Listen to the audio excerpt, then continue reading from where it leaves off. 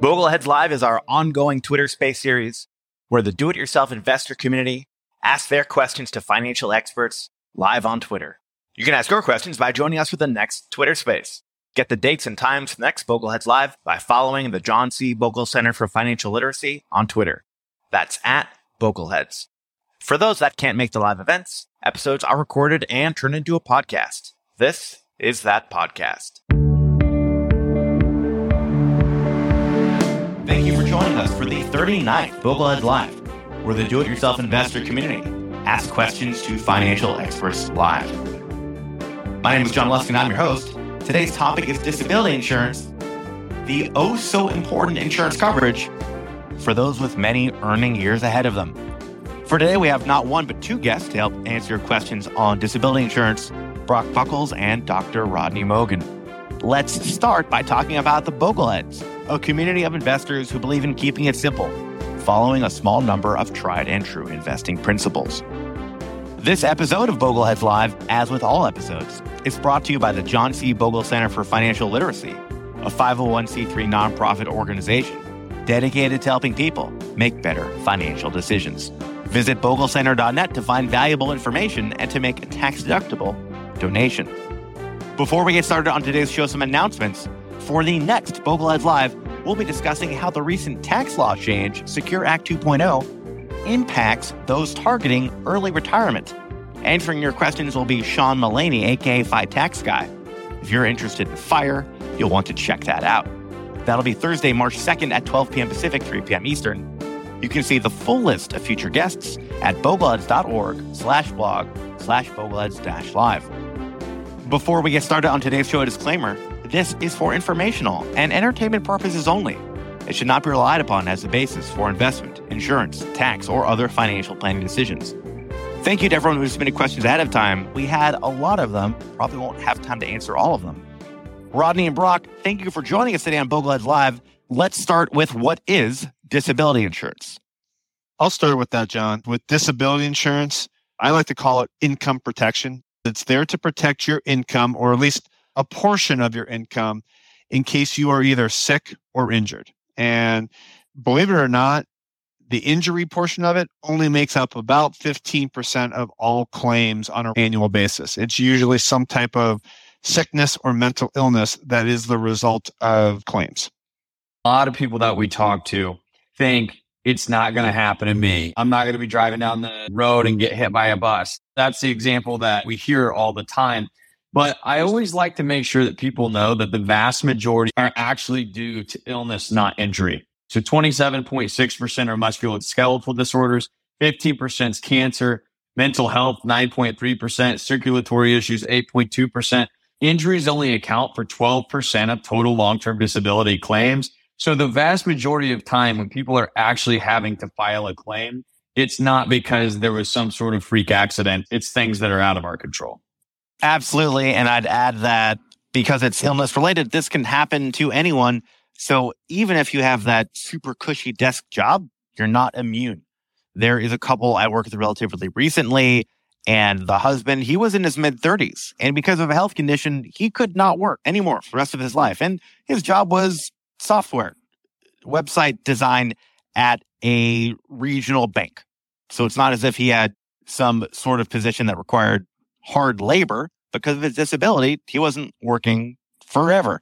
Young earners, desk jockeys, you can find yourself disabled at a very young age. And that is where this sort of insurance coverage can help manage that risk. Let's talk about why folks should have disability insurance. Detonator from the Bogleheads Forum says, I often explain that long-term disability insurance is for you and your dependents, but it doesn't always get the point across. Any tips? And then a related question from Desert Gator from the Bogleheads Forums writes, what % of workers are statistically likely to have an injury or illness during their approximate 40-year career that would be covered by a disability policy? That's a really good question. I'll take that one. So statistically, about 1 in 4 of today's 20-year-olds will be disabled for a period of at least 1 year before retirement. So that's something that's really important to note, because a lot of people, unfortunately, have this kind of it's not going to happen to me attitude. I think a lot of people are very surprised to hear that it's 25%, but that's actually what it is statistically.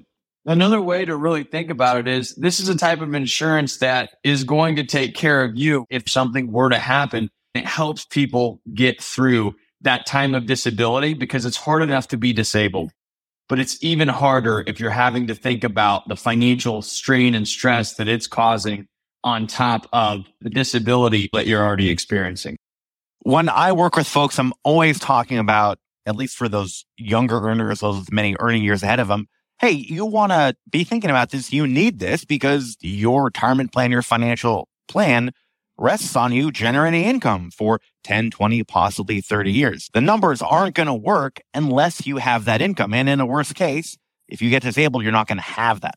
That's why long-term disability insurance, as boring and unsexy as it is compared to some of the other topics I talk about with folks, which is going to be investing, perhaps tax planning, it is very important. Folks need long-term disability insurance unless you're already sitting on millions of dollars or you're already on the cusp of retirement. Boring, but super important for those younger earners. Let's talk about some disability insurance 101. Now, life insurance, at least term life insurance, can be pretty simple. You die, you get money. There's no fine print involved. But with disability insurance, there's a lot of fine print involved. Let's talk about some of that fine print. That's to say, buying a long-term disability insurance policy can be complicated. You're going to have several options of what to include in your policy versus not. In this episode, we'll be breaking down what to look for in a high-quality long-term disability insurance policy. Let's start with own occupation. One user from the Bogleheads forums writes, and he's referring to own occupation in this question, it would be helpful to hear some actual examples where having own occupation definition made a difference. So perhaps one of you can answer that question, and perhaps you can tell us a little bit about what own occupation is and why it's so important in a disability insurance policy. John, I think you're hitting on it really, really well. It's all about the definition. In the general sense of an own occupation, it's if you cannot do your job or your specific duties, or sometimes what you are reasonably able to be trained for, but you can do something else, then your disability benefit will continue to come out. The example I generally will use is I have a good friend that is an office manager, and I got them a disability policy. They were going through some things personally. It actually had nothing to do with work, and they needed to take some time off to just get healthy again. With them, they actually had a stress claim. They could still go do things. As far as the general definition of own occupation, they did not qualify. In fact, with their group policy at work denied their claim. Even though it was own occupation in there, they were able to be reasonably trained to go do something else. The example here is the carrier that we got their individual policy was that it actually had the word specific. Their specific duties 6 months prior to disability. That's a key thing right there. So they were not able to do their specific duties, but yes, they could go do other things. That policy did pay. So it is really about the wording, especially in disability and especially with own occupation. The word and or is extremely important. One thing that I see a lot in working with folks is that they're going to have an employer-provided long-term disability insurance policy. Usually what I see with these policies is going to be a changing definition over time. So frequently, a workplace-provided policy is going to have an own occupation definition for the first few years, and then after that, it changes to an any occupation definition. So the risk there for folks is that they get disabled, they can't do their own job, and they collect benefits for a couple of years. But then a couple of years after that, they aren't eligible to get benefits anymore, given the changing definition in that employer-provided workplace disability insurance policy. What advice would you have for folks in that sort of circumstance? How should they be evaluating a workplace policy? A lot of times what that definition corrects to is if you're making 20% of your pre-disability earnings, then you are no longer going to qualify for the benefit that that policy is going to pay to you. So the way that I would combat that is by having supplemental coverage, albeit I understand that it's more expensive, but the bottom line is the client is going to have a stronger definition and a higher likelihood that that claim is going to pay out and continue to pay out if they purchase a policy on the private market. A lot of times the questions we get, what happens if I just take my group disability policy so that way I can get more coverage on the open market? The problem is, and this is what I think a lot of people don't understand, is if you work for an employer that offers group long-term disability, whether you take it or not, when you are applying for an individual policy, we are required to actually put that in and reduce your individual benefit. If you're applying and you don't have it available at the time, not a problem. That's going to be unfortunate for those who want high quality coverage to protect themselves in that worst case, but aren't able to get it because of an employer plan. So gentlemen, to protect yourself, it sounds like you've got to get a policy with an own occupation definition, that workplace policy that can leave you open in that worst case. When working with folks, I always like to look at the worst case. Hey, what's the worst thing that could possibly happen? Let's plan for that. And when I do that sort of approach, the answer is always, hey, let's make sure we have a high quality long-term disability insurance policy with an own occupation definition until age 65, not just for 2 years, something that you might find with an employer-provided policy. Let's jump to some more disability insurance 101. Let's talk about a partial or residual provision. One user from the Bogleheads forums writes, residual is often pushed, but the case seems tenuous to me. If someone can work 60% and get by on close to that, is it really needed? So gentlemen, let's see if we can answer this question. And also, before we even do, let's talk about what a partial or residual disability provision means. Partial disability is generally something that is considered where you are still able to work, but you're not able to do all of your work. You're not able to work a full 40, 50, 60-hour work week. You're only able to maybe work 20 or 30 hours. And generally, the way the industry looks at it, a partial disability is where you are probably still going through care or treatment. From 2021, 97.5% of all individual disability and group disability claims were considered a partial claim / residual claim. And I'll explain the difference here in a second, which means it's a really big part of the claim. A partial is it's something that's still ongoing. So you're in and out of work. Think chemo. Think you had an injury and you're going through physical therapy. Residual is usually where you went on a total disability, meaning that you weren't able to work at all in your job. So hopefully you had own occupation. And then now you've gotten better. And then now you're trying to work back into going back full time. Let's say that you are a business owner, bookstore or something like that. They have a lot of different things that they're doing. They get cancer. I'm just going to use this as an example. They're still running their business. They're just not there as much. For a week, they're not even involved in the business. They can't think. They can't do anything. And then a week, they're sort of in there. But their business is still running. So they're not really seeing a huge loss of income. Some carriers would not pay a claim there. Other carriers would pay a claim because that business owner is not actively at work the full time. They've reduced their amount of hours because of that disability. So they're going to actually pay the benefit for that. If you've really adjusted your income down to 60% and you're okay with that, that is a logical argument. And I'm actually 100% partially disabled. So I guess I have a little bias to this. But when you're going through that disability and you are trying to do everything you can to feel normal, the last thing you want is a financial pressure. That is absolutely mind-blowing about that 97% of claims are residual or partial. Wow, that is huge. Which is to say, hey, if you can work a little bit, but not 100%, then you still want to be able to get some amount of benefit. So that partial, that residual option, that rider, that's going to be critical to getting high quality long-term disability insurance coverage to protect you in that worst case. Rider is the technical insurance term for option. Certain options or riders, such as a partial disability rider, can be added to a long-term disability insurance policy to provide better protection. A COLA rider or an inflation rider is another option you can add to a long-term disability insurance policy. This option increases your benefit each year you receive the benefit.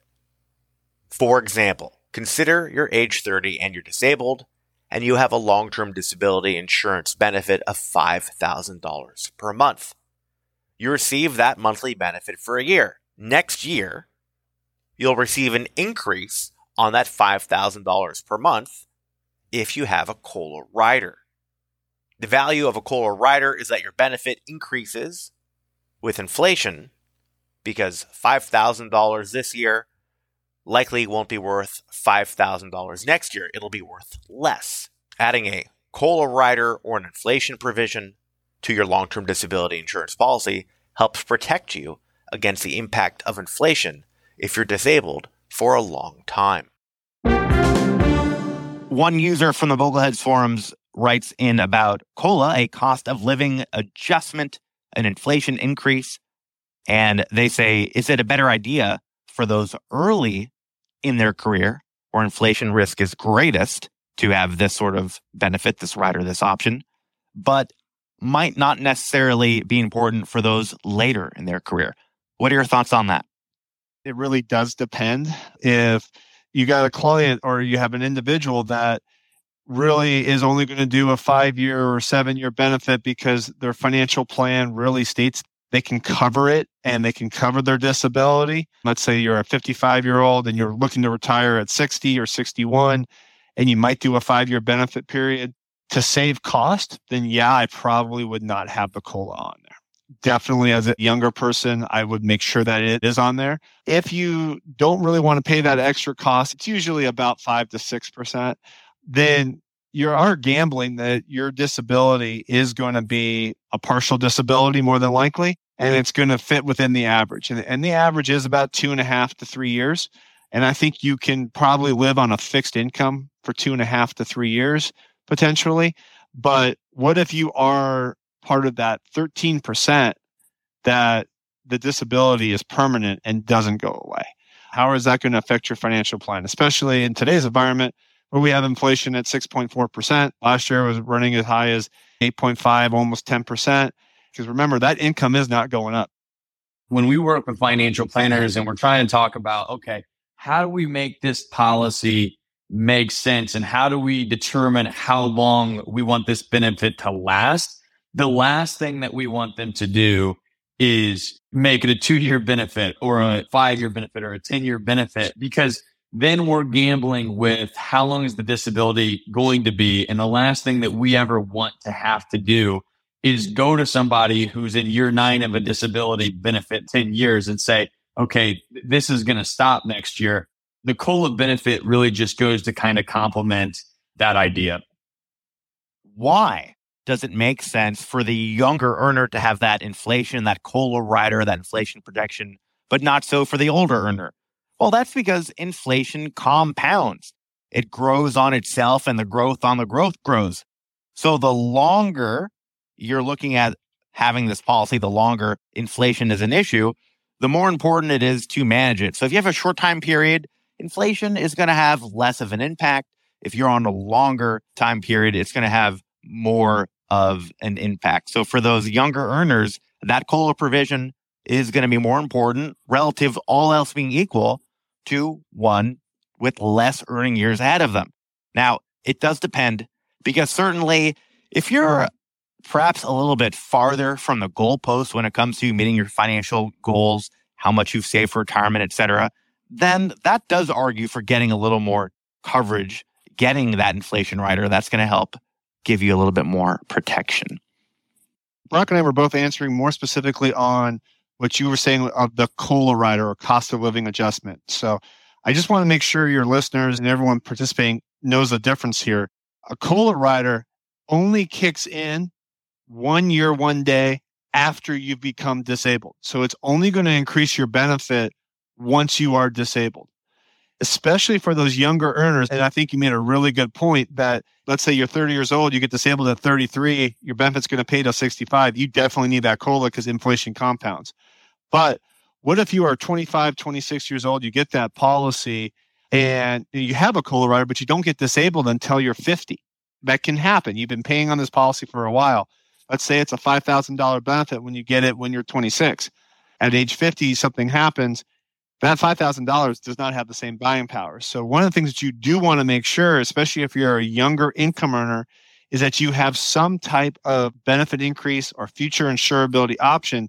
So as your income keeps increasing, you can keep adding to the benefit of the policy.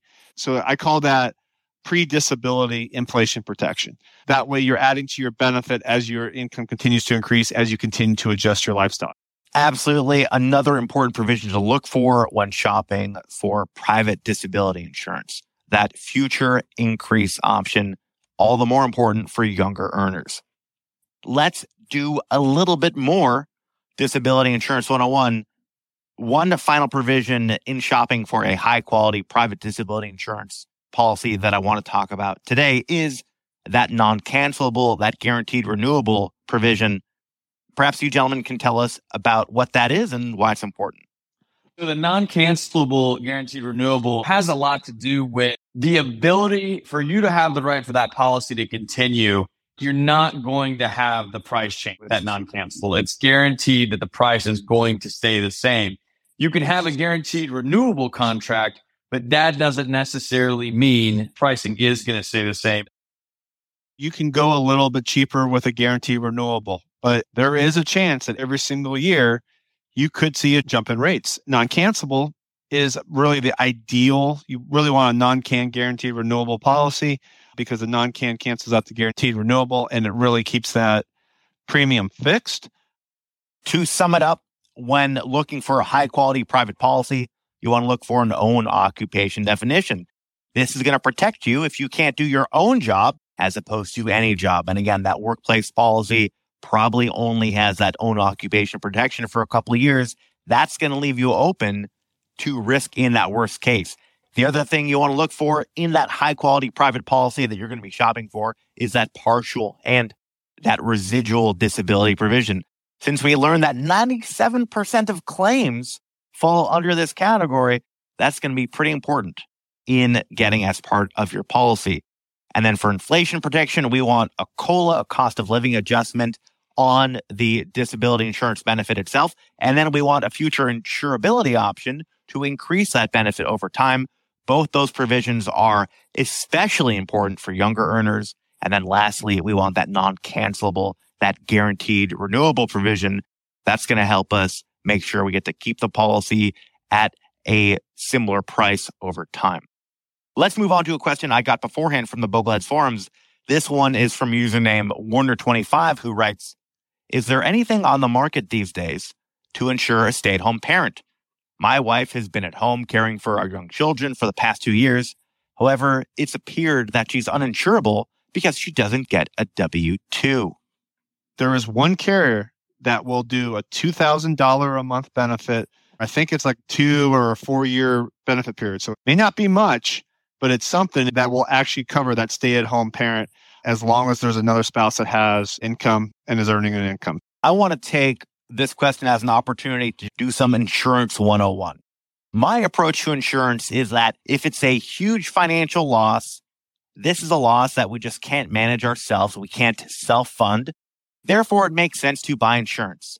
But if we're looking at a relatively small financial loss, one that we have enough money to manage the expense on our own, then we may want to consider skipping insurance because on average, if we buy insurance, we lose. That's the way the numbers are stacked. Otherwise, the insurance company wouldn't exist. So again, big financial loss, let's buy insurance. There's no way to manage this risk. We've got no choice. Small financial loss, let's skip it because we're probably not going to come out ahead. And that's why I'm a huge proponent of a high quality long-term disability insurance policy, especially for those young earners, because for most young earners, their future income is a huge number and they have no way of managing the risk of not getting those future earnings outside of purchasing a long-term disability insurance policy. When I look at this question, I think about, is this a huge financial risk for this household? And not knowing enough about this household, I'm not sure. But if we're talking about, hey, there is going to be some additional cost to this household if the stay-at-home parent can no longer work, is that cost, though substantial, still within their means to self-fund for? Is paying for childcare still going to be something that could come out of the salary of the working spouse. So there is a little bit of an argument here for self-funding in this circumstance, because yes, certainly paying for childcare won't be fun, but I'm not sure if it's necessarily going to ruin their household financially. This one is from username Hello Everyone from the Bogleheads forums, who writes, is there a value once you get close to financial independence to cancel your individual disability insurance policy and simply get that workplace disability insurance policy?